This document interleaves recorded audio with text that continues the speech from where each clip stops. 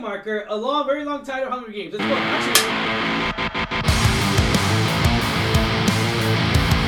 What's going on, Alamo City Movie Talk fans? As always, I'm your host, Ryan D. Ryan68. And this is Alamo City Movie Talk, guys. If you have not already, if you are new to the YouTube channel, be sure to like, share, subscribe to us on our Alamo City Movie Talk page for movie thoughts, movie concerns. We love talking movies, guys, here at the Alamo City Movie Talk studio. And yeah, let's get right to it, guys, and give us a thumbs up on this review, or check out our other trailer reactions. We got a lot of trailer reactions. We got a lot of movie reviews coming out this week. It's a busy. Surprisingly, it feels like it's summer of movies, but everything's coming up right now. We got Thanksgiving coming out later this week, a review coming out. We got a Christmas movie coming out early this week. We got another Christmas movie by Eddie Murphy, which I'm really excited for, because who doesn't love comedy of Eddie Murphy and Christmas together? That's all I'm saying. But let's get right to it. Angela, what are we talking about today? So this one's an interesting one. So I love the original trilogy, or technically 4 movies. Yeah. But we are reviewing the newest installment of this chapter. It's the Hunger Games, the Ballad of Songbirds and Snakes. So let's get to it. Yeah, ladies and gentlemen, Snow mentors and develops feelings for the female District 12 tribute during the 10th Hunger Games. We saw, I got to be honest here, after when we first saw the trailer for this movie, it felt very like, oh my gosh, he fell in love with this person. What's going on? What's developing here, in a way. And I wasn't on board for this movie to begin with. I'm going to have to say that right now, guys. We did a trailer reaction, I think, a while back, and I was like, I'm not sold on this story yet. I have to wait to see what more this movie does, because I thought we were going to get more. And I get it. It's the main story follows Snow, right?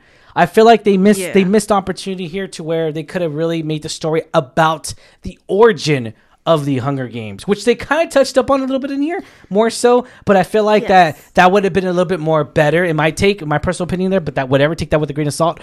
Whatever. But okay, I feel like this. With films like this, it's just. There's a lot of moments in here where I thought I was going to get, I'll be honest, I thought I was going to get more bloody, more violent. That's not the case here. Yeah, so... Yeah. What do you think of this film, Angela? Sorry. One of the things that I will say, it's not really a spoiler, because you kind of see a little bit in the trailer. You definitely see a different Pan Am, right? And also a different capital. A developing Pan Am. And also a developing capital. So it's not the ritz and glamour that you see in the Hunger Games trilogy, 4 films, in the original films, because... This is 50, 60 years before. Yeah. And this is only the 10th annual Hunger Games.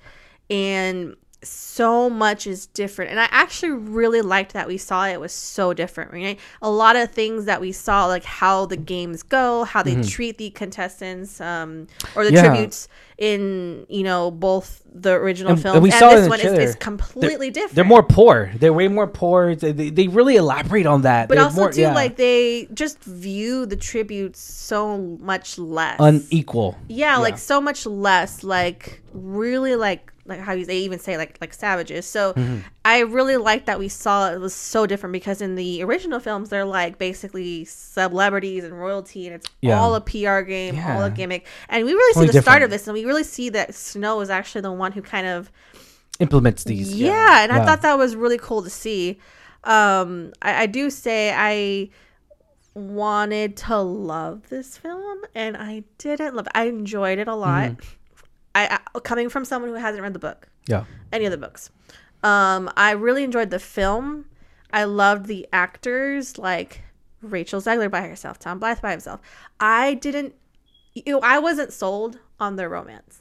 I'm sorry. Really? Yeah, that's a popular opinion. Yeah. I was not. So Tom, he did a good job. When he came on camera, he was controlling that camera. He was genuine. I felt like he was very good as playing that character. It was all right? I mean, let's be honest here, because the many times we got Snow, even in the Hunger Games, he would say a few lines here and there. He wasn't a major part of it, because this was Katniss Everdeen's story, right? I mean, let's be honest, it was.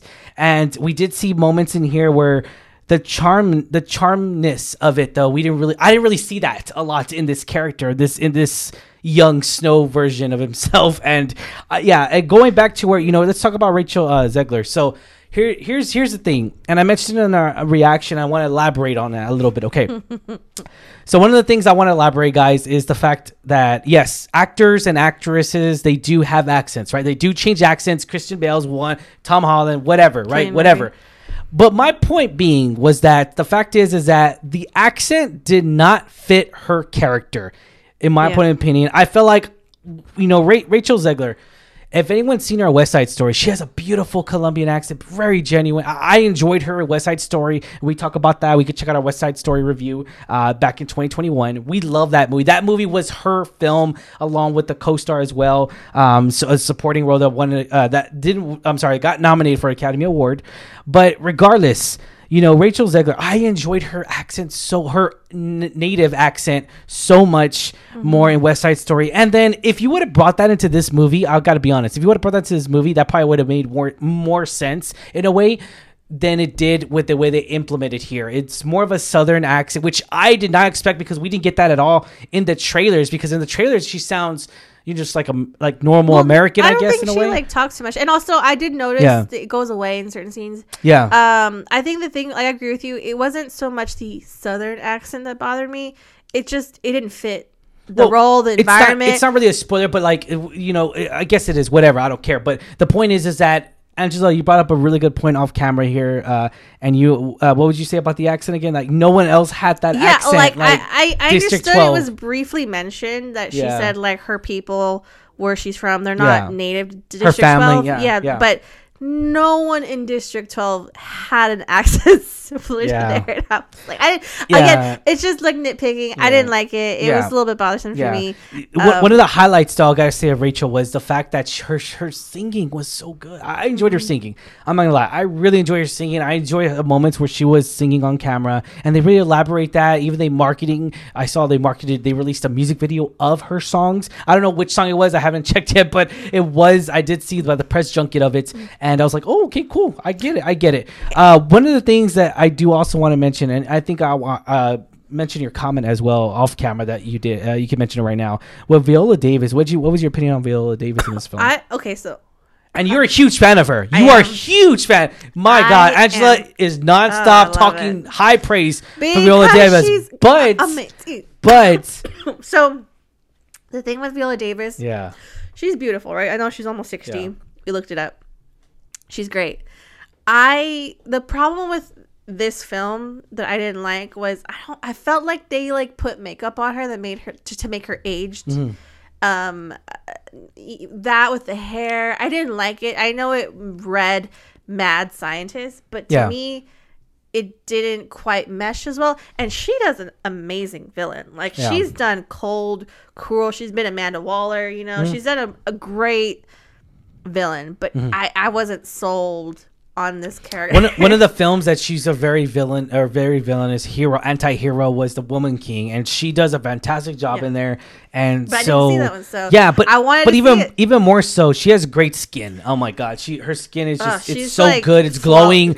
She doesn't look her age at all on camera, which is surprising because on camera, Homegirl's almost 60, so and she doesn't look her age. But so I didn't like the older. I think she looked older in Fences, which had way less makeup. With Denzel Washington, had way less makeup. And it just whatever, but I love her, and so like I said, I wasn't 100% sold on the character and where that went. Yeah, like I said, it was Mad Scientist, but it wasn't cool. It didn't quite reach that for me. I will say though, I really did enjoy Peter Dinklage. I know he's done so many things, like I'm obviously Game of Thrones, Thor Ragnarok, but I wasn't. Oh, Thor Ragnarok. He wasn't. I'm sorry. Endgame. Endgame. Sorry. Yeah.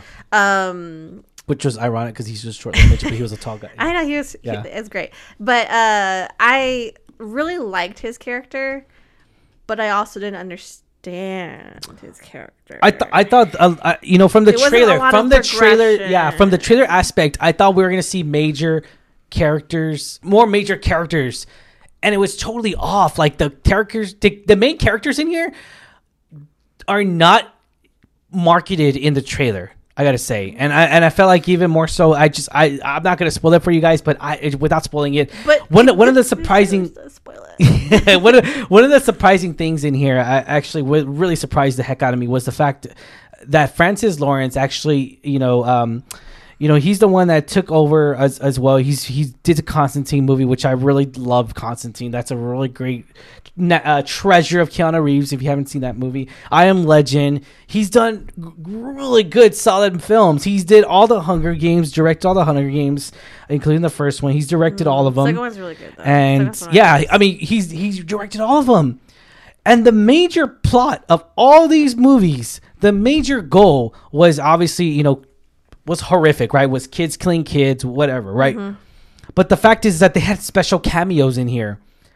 In my point of opinion, I feel like they missed opportunity on having special young actor cameos in here, famous people in here. I feel like they could have done in the past at the Hunger Games. Granted, it was the Hunger Games, right? This is a prequel. I get it. But in the past Hunger Games, they've always had these people that would come in, these known Hollywood people that would come in and just be like cameos, and then their story would progress on. I mean, you gotta give credit when it's due.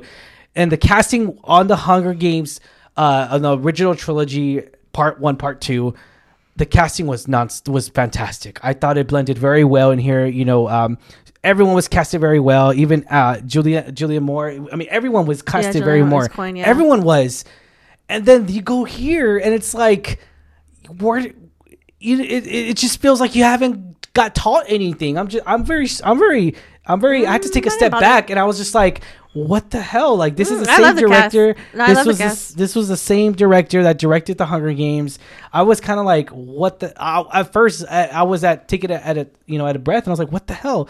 And at the same time, though, it just, this movie felt more of a TV show than an actual theatrical cut. But yeah, and I know you mean that as not the nicest thing to say, but I wanted it to be a TV show because I wanted it to be longer, not necessarily in one and that's sitting. Fine. And that's fine. I think this would have been done a lot better as a TV show, in my point of opinion. And I know, like, our Nerd Coliseum friend Kristen, our crewmate, she did mention like TV shows nowadays have like a really good high quality production, and I felt like this would have been a really good opportunity to expand the story. Again, I have not read the book, but I think I would have liked to see it like over, I don't know, 8 episodes. That's the general one, right? Rule for shows nowadays, 8 episodes, right? I disagree with you. I love the cast. Like I said, I loved like Rachel in her role. I loved Tom in his role. Peter Dinklage, Viola Davis.